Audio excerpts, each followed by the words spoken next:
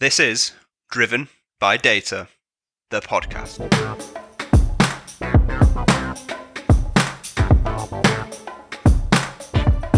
Welcome back to another episode of Driven by Data, the podcast, Season 2, powered by Orbition Group and hosted by me, Kyle Winterbottom. We're delighted to bring you another season of Driven by Data, the podcast, which boasts even more data analytics and AI thought leaders from across the globe. Our aim remains the same: to uncover how some of the most prominent leaders within the data analytics community tackle our industry's most trending topics, told in order to share knowledge, ideas, and experience, and just as in Season 1, to give back to the global data and analytics community. So sit back, relax, and enjoy this episode.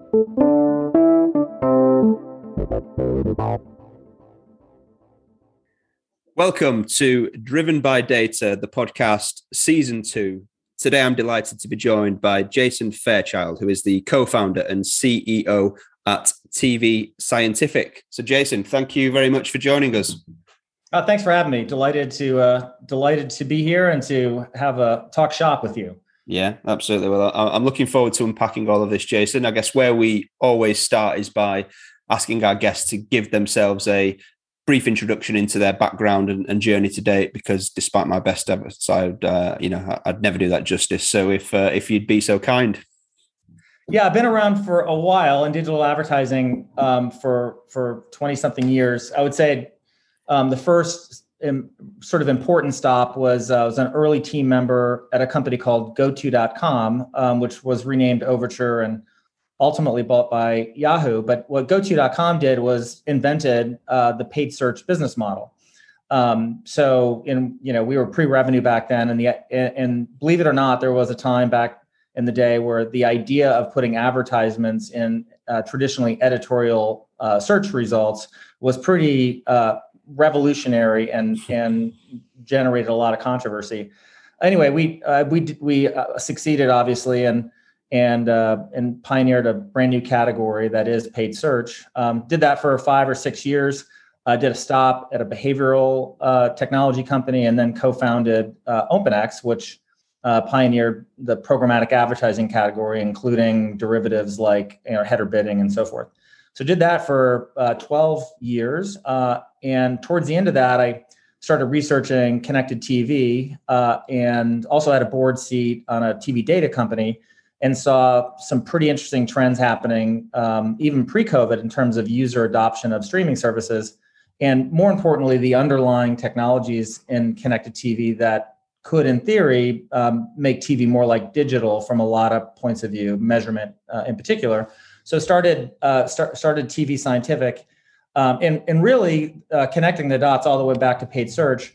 One of the catalysts for TV Scientific was I went back and talked to the founder of GoTo.com, Bill Gross, and said, "Hey, what do you think of this idea?" The way I see it is, if we could do the same thing we did for paid search, which is enable millions of advertisers to easily and quickly advertise and deliver self-evident measurement, it could be a huge opportunity. And he immediately grasped it and said, "You have to do this," and invested. And he's a co-founder in TV Scientific as well. So I think that brings us up to current day, which is driving the growth of TV Scientific. Nice. So give us a little bit of insight into kind of TV Scientific. Obviously, I know you've touched upon there the kind of journey which led you to that point, but tell us kind of who you are, what you're doing, who you're doing it with, who you're doing it for, etc. Yep. So TV Scientific is the first sort of performance platform for connected TV, and very much modeled after GoTo.com or paid search. Kind of think about it like a Google console or even a Facebook console, where a marketer can quickly set up and execute a campaign leveraging really sophisticated digital targeting technologies, third-party data, demographic targeting, you name it, you can target it, and also target 95% of the ad-supported streaming apps in the market. Set up a campaign, set a budget, push go, all within 10 minutes. Importantly, on the reporting side, we are the first platform that connects the dots between ad exposure on a connected TV and outcome, where an outcome is a website visit, a purchase, a download, installation of an app, or a full ROAS. And we do that on a one-to-one deterministic basis with no panels. And this is a function of all the sort of technology that's evolved within connected TVs, which of course sit on the internet, and allow for, if you do it correctly, this connecting of the dots between ad exposure and outcome. And we do that on a self-serve basis, just like Google or Facebook. And then we also have managed service teams that work with advertisers to execute it if they don't want to manage their own campaigns. And by the way, that's exactly how paid search started and exactly how Facebook started, where you offer a managed service, but also if marketers want to take it in-house themselves and control it with full transparency into what's happening, they can do that as well. So that's what we do. Interesting. Really interesting. Okay, fine. And I guess obviously as the co-founder, you're driving the ship. What's your role? Where you sitting? What you're trying to get to, I guess. Yeah. So in any CEO, it really comes down to a few things. One is being crystal clear about the strategy. Two is hiring and attracting the right team, because you can't do anything yourself. And three, it's making sure the company is properly funded. So those are the three things in my mind a CEO is responsible for, and those are my areas of responsibility. And then in early stage startups, usually a CEO will take on one area of functional responsibility. I straddle between sort of market facing discussions with either PR, media outlets and or customers, and I'm pretty deeply involved in product as well. Right.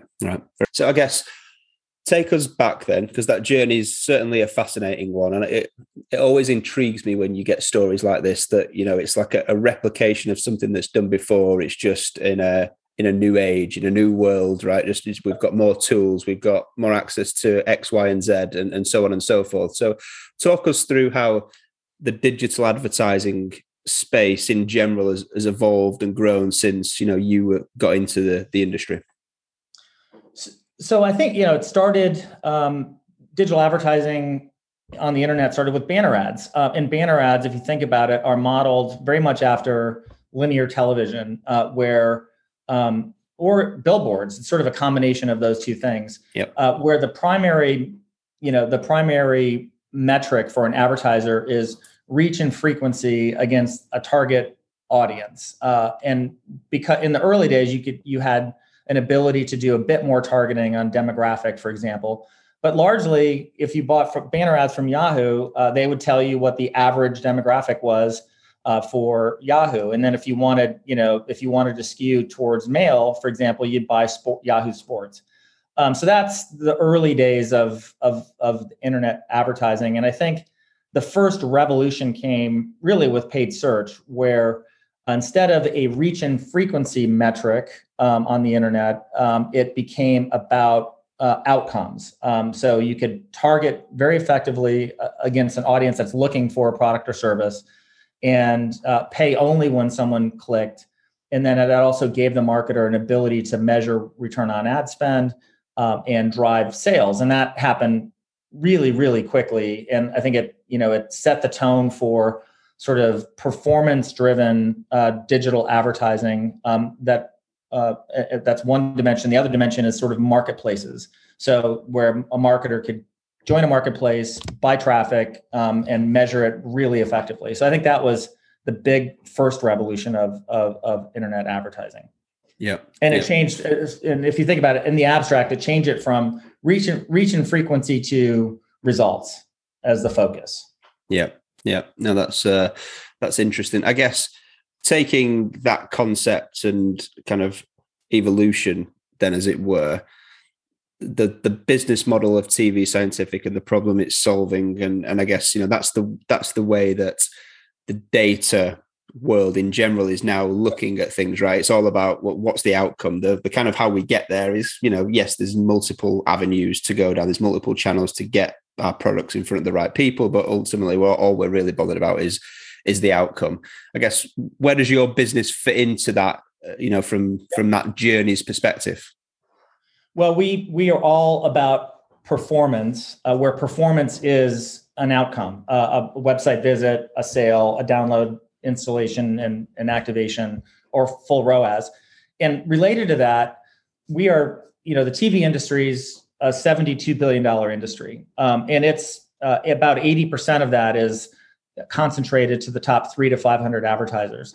And these are the guys like, Ford and Pepsi that really care about broad reach and frequency. And in short, we're not targeting those guys because there's a whole industrial complex around buying traditional TV that is not outcome based. And that's just not our focus at all. What we are focused on is a much larger market, the $150 to $170 billion digital performance advertiser market. And think of these as sort of the Google and the Facebook advertisers, the digital first performance oriented market, which is again, much larger than traditional TV. That's our focus because we speak in digital language. Like I don't come from TV. Other than day parting and a couple other words that we borrow from linear TV, none of us understand how linear TV is done. We all come from digital. So our platform speaks a digital first language that's oriented towards performance marketers, specifically Google or Facebook type marketers. And if you look at our interface, it's very much, it's actually easier than either one of those platforms, but it's all digital first and it's all performance oriented. So that's our target market. And if you think about it, we want to be the first platform that enables the 9 million advertisers to move to TV to effectively, reach consumers and drive outcomes in a very measurable way. Yeah, that's a really cool journey to be on, right? To crack that space for sure. How was, because you talked there about obviously not, you're not a TV guy, you're not a TV brand, you're not a TV company, it's digital first and that all makes perfect sense. But I guess there's obviously some correlation here, right? Because the streams that we watch on is all TV based, I guess. So how has that kind of TV advertising space specifically evolved, over time? I know that when we spoke originally offline, you kind of talked about this, two very distinct eras of time, that we lived in and we're living in and going to live in, if that makes sense. Yeah. I mean, if you go, I would say, the first era of TV probably is the 1950s through really just the last couple of years. And that's, it's dominated by really reach and frequency type advertising against sort of indexed audiences, where the index itself is dominated by, one company, Nielsen, and their technology is pretty old fashioned if you think about it. I mean, they had 15,000 households in their Nielsen panel. And that dictated the $70 billion industry around, if I'm Ford and I want to reach, males of a certain age because I want to sell them a pickup truck, I'm going to rely on Nielsen to tell me which programs to buy that index against a highly male audience. And that was the way of the world. And if you think about it, it's crude, right? It's 15,000 households dictating really spends across 100 million plus households. So that's era one, and it worked, right? It's high impact. It for those 300 to 500 national advertisers, it really worked in terms of driving awareness. Like TV is unique in that regard. Unlike a Facebook ad, TV is unique as a unique form factor that combines sight, sound, motion to create emotion around a message. And for that reason, the recall is astonishing. I mean, Morris the cat has a 90% recall 40 years after its last aired commercial. Example after example like that. And so it's a highly effective medium, except for the actual measurement. So that brings us to the second era of TV, which is that same sight, sound, motion connecting to an emotion, but now measurable. A marketer can, instead of just relying on some obscure, honestly, blunt instrument measurement panel, everything is now much more granular. You can, for example, you can target demographics based on, Experian or TransUnion, data at the household level. You can target auto intenders. You can, if you're Ford and you want to reach truck owners, you can target male or female by age, by income, by geography, but you can also upload your entire previous ownership list of, let's say, previous Ford pickup truck owners, and map that to households and deliver ads just to those households. So, and then measure, did the user, once they saw that ad, pick up their phone and go to a website? Did they go to a dealer? Did they scan a QR code? Like, you can measure the outcome on a one-to-one basis, really with no panels whatsoever. And that's, I think, the big change in this era versus the previous era, is the ability to measure, just like you do digital ads, ad exposure to an outcome. Interestingly, though, since you can't click on the TV, the outcome is going to come from some second screen, like a phone or a laptop or a tablet, where you're literally watching the Ford ad and you're picking up your phone or tablet and typing in the Ford search or whatever it is and going to a website. And the ability to track that user journey all the way from ad exposure to outcome has never been possible before, but now it is. Yeah. That's fascinating, because I guess we speak a lot in the world of data around, personalization and getting to that one-to-one measurement piece, right? And trying to make everything as targeted and personal as possible. And that drives results and value and et cetera, which makes perfect sense. So I guess summarizing there, you're talking about, back in the day, up until a relatively recent period of time, it was, we've got some information, here's the demographic we're going to go after, and this, that goes out on TV. That's it. Whereas now it's a case of, you can, based on connected TV through streaming, you can pinpoint it to specific households. So not everyone's seeing the same TV ads anymore. It's all targeted to get to a one-to-one level. Have I got that right? Yeah, that's right. And in the abstract, like, the impact is profound. The reason that only 300 to 500 advertisers participate in or dominate the existing TV market is data related.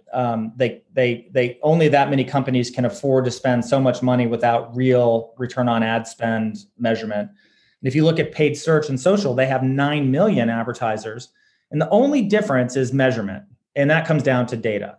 So the richness of data activates an entire economy that generates trillions of dollars in economic activity in digital, that is now moving to TV. So, and it's 100% distilled down to the ability to manage data, and enabling marketers with better measurement, which again is data, is going to unlock all that value. So really exciting times for TV. And it's not like we're pioneering new ground, like we've seen it before in digital. We know it can happen. It's going to happen. It's well past the tipping point. Yeah. And that makes perfect sense. I guess, what's the difference between those eras when we talk about data? And I guess obviously we've got accessibility, there's just more of it, all of that type of good stuff. But before, you talked about, Nielsen, that information was based on 15,000 households, which dictated the entire industry. What's different between, like, why did that happen versus, where we're at right now, if that makes sense? Well, I think back in the 1950s or 60s or 70s, much of that first era, it's all there was. That's the only information you had, and you could debate whether or not Nielsen could have gone to 100,000 households to get better, more granular data, and you can debate it either way. I think then when cable companies sort of evolved, I think there was an opportunity to change measurement, and that because they had so much more data and they just failed to use it for whatever reason. And I think the reason ultimately is because it's easier to sell the idea of TV without getting into the data behind it. It's just an easier sales process. And I don't think cable companies or anyone else in the 70s, 80s, 90s, or all the way up until current day, I don't think they wanted to have that type of a conversation with the marketer. And that's sort of the legacy universe. Meanwhile, in parallel, starting in sort of the late 1990s, digital advertising evolved quickly, and we've talked about that. But now there's 9 million advertisers that buy in a certain way, and that's very much performance oriented and data driven. So I think all that's happening here is the market is getting used to talking in terms of data and the buyers buy in terms of data, where that wasn't true in TV. And now we're watching that evolve before our very eyes. So I think it's just really the tale of the legacy TV bumping into digital capabilities, ignoring them for as long as possible, and now it can't be ignored any longer. Because in fairness, in 1990, cable companies could have offered very data-driven TV products, and they just didn't. So that was a miss. And now it's out of their hands because now we're talking about streaming, and that's sort of over the top, really bypassing cable companies. And all that data now is capable of being harvested, structured, and applied to advertising without the intermediaries dictating it. The intermediaries being, the cable companies or Nielsen. And I think that's free to follow digital in every format, and we're seeing that play out. Yeah. Is there a kind of component to this which we speak about in the data world a lot, right, around data literacy, and I think people now, people within those businesses, the public in general, right, is just a lot more data savvy. They understand what, I hate using the term, but the art of the possible is, right? So we're just in a period of time where advertisers, for example, realize, well, if I've got these data points, then I can do my job much more efficiently, much better, which drives performance, right? Is there that part of the kind of process, basically? Yeah, I think that's a great point. And digital marketers are far more data literate than traditional, I would say, non-digital marketers. So that sort of data awareness, that data capability, literacy, as you put it, has grown tremendously. And then I also think there's this dimension of incentives. So the incentive for a marketer is to get return. Those return on ad spend, especially digital marketers. So they're going to migrate towards platforms that offer that capability and that competence, which of course are data driven. I think what's interesting now is, and by the way, the incentive for legacy TV was to do exactly what they were doing since the 1950s, because it's generating a massive amount of advertising spend. It didn't really require a lot of data. I mean, 15,000 households is not that much data, and it worked. Now, I think because the digital market is so much bigger than television, I think whether it's cable companies or broadcasters, I think the incentives are clear that if they can increase their data competency or literacy, use your word, there's a massive amount of dollars that could be ported over to TV. So the incentive now is very clear that they need to move in that direction. And I think we're seeing that with, all the streaming services. Many of them are broadcasters, traditional broadcast TV companies that are moving to digital and embracing a data first sales process, because there's so much money on the other side of the coin, the digital side of coin, that if they can talk that language and talk performance, they can unlock literally tens of billions of dollars from digital first marketers. Yeah, and that makes perfect sense. I guess you started to creep into the realms there of kind of the comparison between TV advertising and the traditional kind of search and social world. I know that you believe that, TV is going to outperform search and social. Tell us, talk us through that. Why, how, what's your thoughts? So I think it comes down to scale and impact and measurability. So search, for example, while it's a 50, 60, $70 billion global industry, it's actually, from a consumer behavior point of view, it really, last stat I looked at, and these are rough stats, let's say it's 8 to 10% of online behavior is search related. So it's actually, and within that, you've got 9 million advertisers sharing the pie. So the scale of any given keyword search is actually fairly limited. But it's so powerful, and that's why it's so dominant in terms of dollars generated. Facebook has more scale, and I would say it's more like TV. But TV, it's got connected TV now. It's 95 million households in the U.S. Samsung did a study that across their 50 million TVs in the US that said 63% of all TV viewing time in the US is now on streaming services. So it's a massive audience. So that's one thing. There's enough scale there. Then two, it comes down to the format. So going back to the sight, sound, and motion, TV is just unique. And there's tons of studies. If you do a Google search on, the recall of TV ads or the impact of TV ads, it's 2-to-1, 3-to-1 versus digital. And if just anecdotally, I'm sitting here trying to remember an ad I've seen on Facebook, and I literally can't do it, or Instagram can't do it. Where TV, that's just not the case. The recall is much, much better. So you've got unique format, and generally it's the most important screen in everyone's house.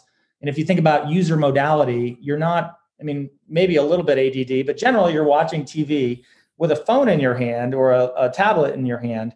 And when the TV is on and you're immersed in it, you're focused. And that focus allows for messages to get in and sort of sear into the brain.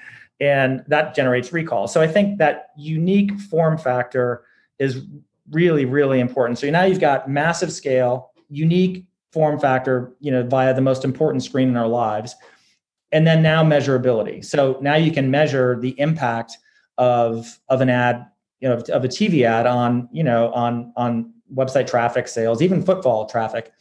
An example, when we were first starting, it's sort of a long story, but we ended up getting a test with a home and garden store out of Portland, Oregon. It was a small test. And this is, again, it's kind of a long winding road how this happened, but over a given weekend, they spent $500 on our platform to market the home and garden store. And it generated 800 clicks to their website in that 3-day period. And I was taken aback because first of all, I would have never thought it could work for a non-digital kind of brick and mortar store that had a website. And two, I would have never spent the time to work with a marketer on a $500 budget. But I was taken aback by the results. And if you compare the average cost per website visitor on TV, and again, this is measured 1-to-1 deterministically. This is not panel-based, versus search or social, it's about 70% of the cost of Google. And with far more scale, they can't drive 800 clicks in a given weekend on Google being a garden store. So now you've got, and we were astonished, and we've seen that play out now over and over and over again from traditional, not just flower stores, but, car dealerships, universities, you kind of name it. So it woke me up, and I hadn't seen that type of instantaneous impact since the early days of paid search. Like programmatic display advertising doesn't do that. TV does. It was a big wake up aha moment for us. And we've seen it play out over and over again, not just in digital first, but also in some of the local markets we're experimenting with. So again, I think it comes down to scale of audience, the format, so the form factor of how you're delivering the message, sight, sound, motion, emotion, and then measurability. And today, connected TV platforms like ours, we can do that. We can measure it really well. So now you've got the trifecta, and it's just about educating advertisers and scaling the business. Yeah. It seems like it's almost leveling the playing field a little bit, right? Because I guess, if you think about primetime TV, traditionally it's dominated by big global brands that have got a lot of money to spend. And I'm not saying they're not too fussed about the return, but it's not that important to them. Whereas, your example around the garden center in Portland, Oregon, well, they've not got a big budget to spend, and it is all about outcomes, right? So it seems like it's leveled the playing field a little bit to get to, so that it's just possible for these types of businesses to do that now.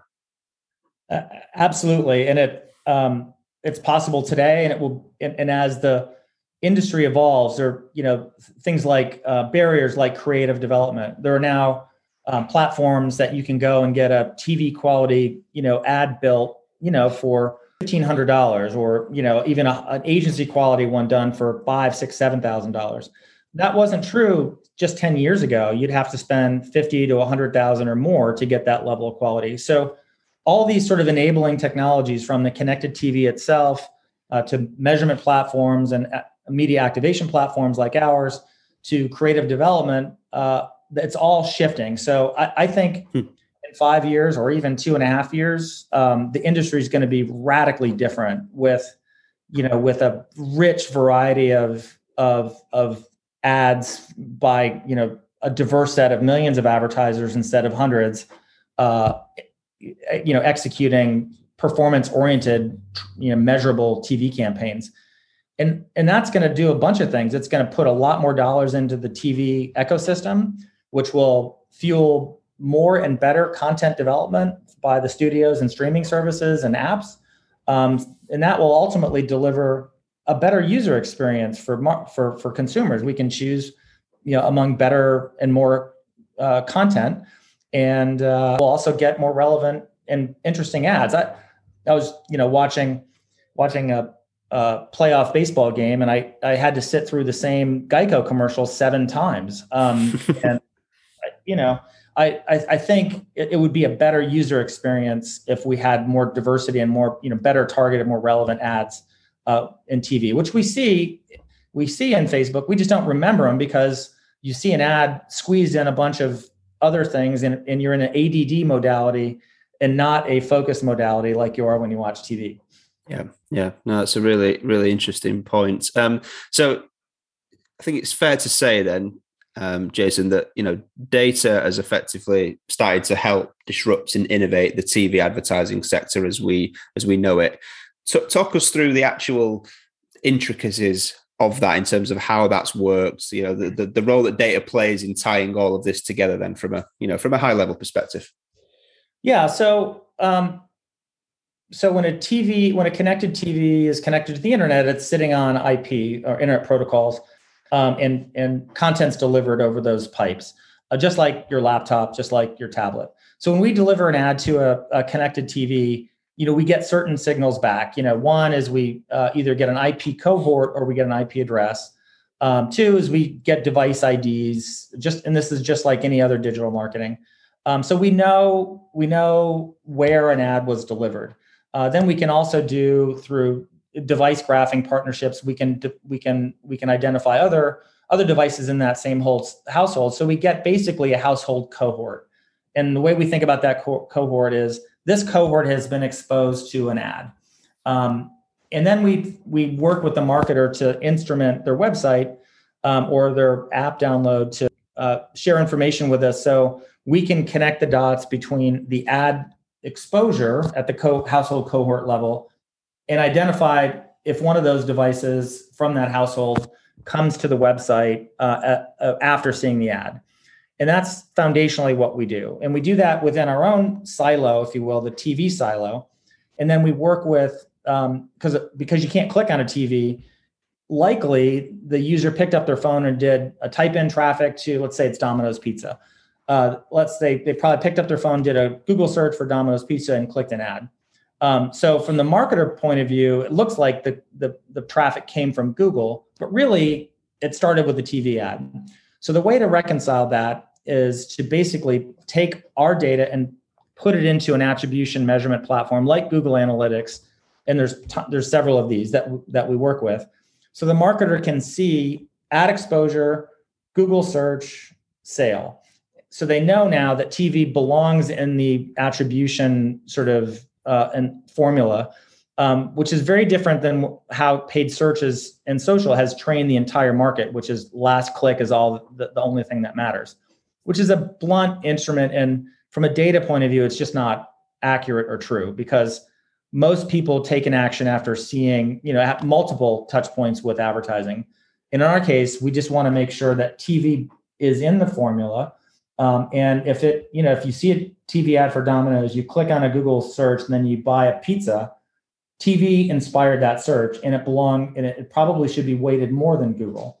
So developing that methodology is very data driven, and will unlock, I think, massive amounts of spends when marketers get their head around it. So part of what we're doing is educating the market to think about data differently as it relates to TV's place in the consumer journey and how it should be sort of weighted from a credit point of view. And that's 100% data driven. You cannot tell that story without showing them the raw data completely transparently. And we can't, for example, say TV ad gets all the credit when it could be just what I said. They went through Google. So there is a multi-touch attribution sort of problem to solve there, or equation to develop. And that, again, is driven by data. Just thinking out loud here, but I know obviously the market that you serve isn't traditionally those big multinationals, which, normally use traditional advertising, but is there anything to stop those players coming to the forefront and dominating that connected TV market also, out of interest? No, a couple of responses. There's nothing stopping them at all other than sort of the entrenched industrial complex around traditional TV advertising. For example, when you go talk to 90% of the agencies that represent those 500 brands, it's a different language. They don't even think about results. So there's a huge barrier there. And it's not just their thought process, it's their compensation structures. It's all of it is built around reach frequency against a target demo. So you have to, the brands, nobody's stupid. These are all smart people. So they're going to see that there's a lot of capabilities now possible in TV that they're not taking advantage of. So they will come find companies like us versus us trying to go sell their agencies. And that's just not going to happen. So at least that's my point of view. And the second thing that we can't lose track of is the linear audiences are shrinking. Like I said, 63% of all time viewing in the US is on streaming services. So if I'm Ford, I've lost 60% of my linear audience. I can't reach them anymore. So out of desperation, if nothing else, I'm going to have to come to connected TV and reach those consumers on TV on their streaming services. And as I'm doing that, I'm going to learn all the capabilities around connected TV. So it's going to happen. I think linear TV it's over. It's just a question of, is it 2 years or is it 5? But we're already at 63%. And by the way, a side note on data, Nielsen came out and said it's more like 25% on their data. And, based on some panel, the 63% is based on 50 million connected TVs. It's a huge panel. I'm going to go with that one. Just that's where the juice is. So I believe that data, and I think it's going to get to 80-90% over the next 5 years as streaming services get better. Streaming services have more content and consumer choice is, exploding in that area. And more ad-supported services come out that make it cheaper than quote unquote traditional linear. That's my sense of it. Yeah, it's something that someone that isn't in this space like myself would think about all that often, but it makes perfect sense, right? I think if you think about our family here in this household, pretty much everything that we watch is on connected TV. It's Netflix. The kids are watching stuff on YouTube or some of the apps that are on, the connected TV or whatever the case may be. Even then, when you think about programs that you are watching that in your mind, you're thinking, yeah, I'm watching this on TV. You're actually not, because you're watching it on demand through connected TV, right? So it makes complete sense. I guess, are there other businesses out there doing what you're doing? Is there competition for this, or are you kind of at the forefront of leading this kind of capability? I think there's a few, less than 5, that are doing this, and we're the only ones that are taking sort of the Facebook buying console approach, meaning over time, I believe, because I've lived it and seen it, I believe advertisers, once they know this is a scalable, effective, measurable channel, they'll want to bring it in-house and run it themselves versus working with an agency. So the other four companies in the space are generally managed service agencies, or if you're like Roku, they have sort of a hybrid. But in the case of Roku, or Samsung for that matter, they don't focus on outcomes. If you go and do a self-serve on Samsung or Hulu, it's all about reach and frequency and high CPMs. It's not about outcomes. So I would say there's other companies dancing around this area. I think we're really unique in our platform is self-managed and 100% focused on performance. And so I think we have a bit of a head start. But of course, nothing stays still in the world. There'll be competitors. Yeah. That makes sense. So, I mean, it sounds like you guys are focusing on the data to focus on the output, resulting in performance, whereas maybe the competition at this point in time is just trying to effectively take what they've done in other mediums and bring it to connected TV in a similar sort of methodology. Yeah, or the ones that are performance oriented, they want to do it as an agency, as kind of a performance agency, right? And that's very different than handing the keys to a platform over to the platform to the garden store marketer in Portland, Oregon, or to Ford. Hey, TV works. This is a buying console, buying and measurement console, just like Google or Facebook. Have at it, all yours. No minimum spend, and all the data and attribution is built in. Interesting. So I think those are very different value propositions. Yeah, absolutely makes sense. So I know obviously we benefits to businesses for doing this are obviously really obvious, I think, but I guess when you think about some of the tangible wins that you've seen, and again, we don't need to know client names or numbers or specifics, but are there anything that stands out in terms of, the real wins, the use cases that have done really well, like tangible benefits? Yeah, it ranges the spectrum. So our thesis going in, as I've discussed, is going after the larger performance-oriented digital-first marketers. So generally speaking, that's like direct-to-consumer companies and gaming companies or app download companies. And we've tested and scaled across all three of those categories with astonishing results. On a cost, let's say for gaming companies, our cost per install is 40% of their target, meaning we're coming in really, really low. On a cost per install basis. On a direct to consumer, they're much more focused on ROAS. So anything it depends on the price point of the product, but anything above some companies, if you can get to 1.1 for the initial 7 days on ROAS, then they'll scale. And we've crushed that. I would say in 80% of the cases, sometimes if it's a lower price point, like a $20 teeth whitening product, it gets hard. But for anything that's, got a decent price point to it, the numbers really work well.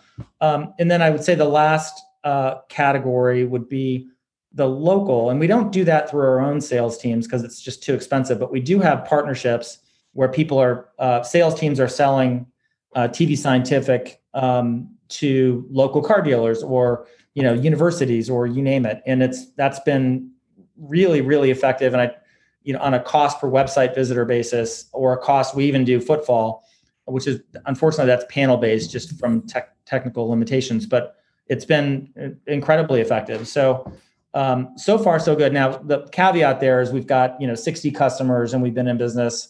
We launched in May, so it's still early, but we are scaling across those categories. Nice. Okay. So as we look to wrap this up, then Jason, I'm going to ask for your prediction. So where do you see this going? Where's TV advertising as a sector going in the future, both in terms of traditional connected and what, for the connected piece, obviously that's the future, right? Where's this going to get to, do you think? I think over the 3-year horizon, there will be hundreds of thousands of large digital first marketers moving into connected TV. Now there's 9 million of these marketers. I think so. The biggest ones will go first, and that's probably a 2.5-3 year kind of journey. And that would get half. It would pump billions of dollars into the connected TV universe. Over the 5 to 7 year horizon, I think it's going to be 1 million or more advertisers that never did TV before and focused on search and social are going to move to connected TV. And if you think about the impact of 1 million new advertisers in an industry that is dominated by 300 to 500, a lot of change is going to happen. Interestingly, one thing that people ask me is what's going to happen, to CPMs, the price of TV ads, because they're so expensive in connected TV. You know, Roku is $35 average clearing price, and I think Trade Desk is closer to 25. And the answer, I think, is it's going to matter a lot less because marketers are not going to measure their TV efficacy based on how much CPM they pay or what CPM they pay. They're going to measure based on return on ad spend. So, example, in the early days of paid search, we sold paid clicks for a penny. And I remember it went to 10 cents as a minimum and people freaked out. Those same clicks are now selling for $15. And no one really cares because these marketers, so long as for every $100 they spend, they make 120, they're fine. So my prediction is that, within the short term, we're going to look back at $25 CPMs and with nostalgic eyes, we're going to say, wow, remember the days when CPMs were only $25. And that sounds egregious and outrageous, but I think it's true because marketers won't care. The only one that cares about the $25 CPM being expensive are the ones that can't measure results. And they're going to get drowned out by the ones that do measure results. And again, the whole premise comes down to, do you believe TV advertising is effective? And, I firmly believe it is, and we've got the data to support that. Do you think that will drive more businesses to the consumer TV landscape in terms of more of these connected TV platforms popping up? Do you think there'll be more of those develop? Yeah, we're already seeing that. I think, Comcast announced they're going to get into the TV OEM business, manufacturing TVs for retail sale. I think you can expect to see, and maybe Amazon's already announced it.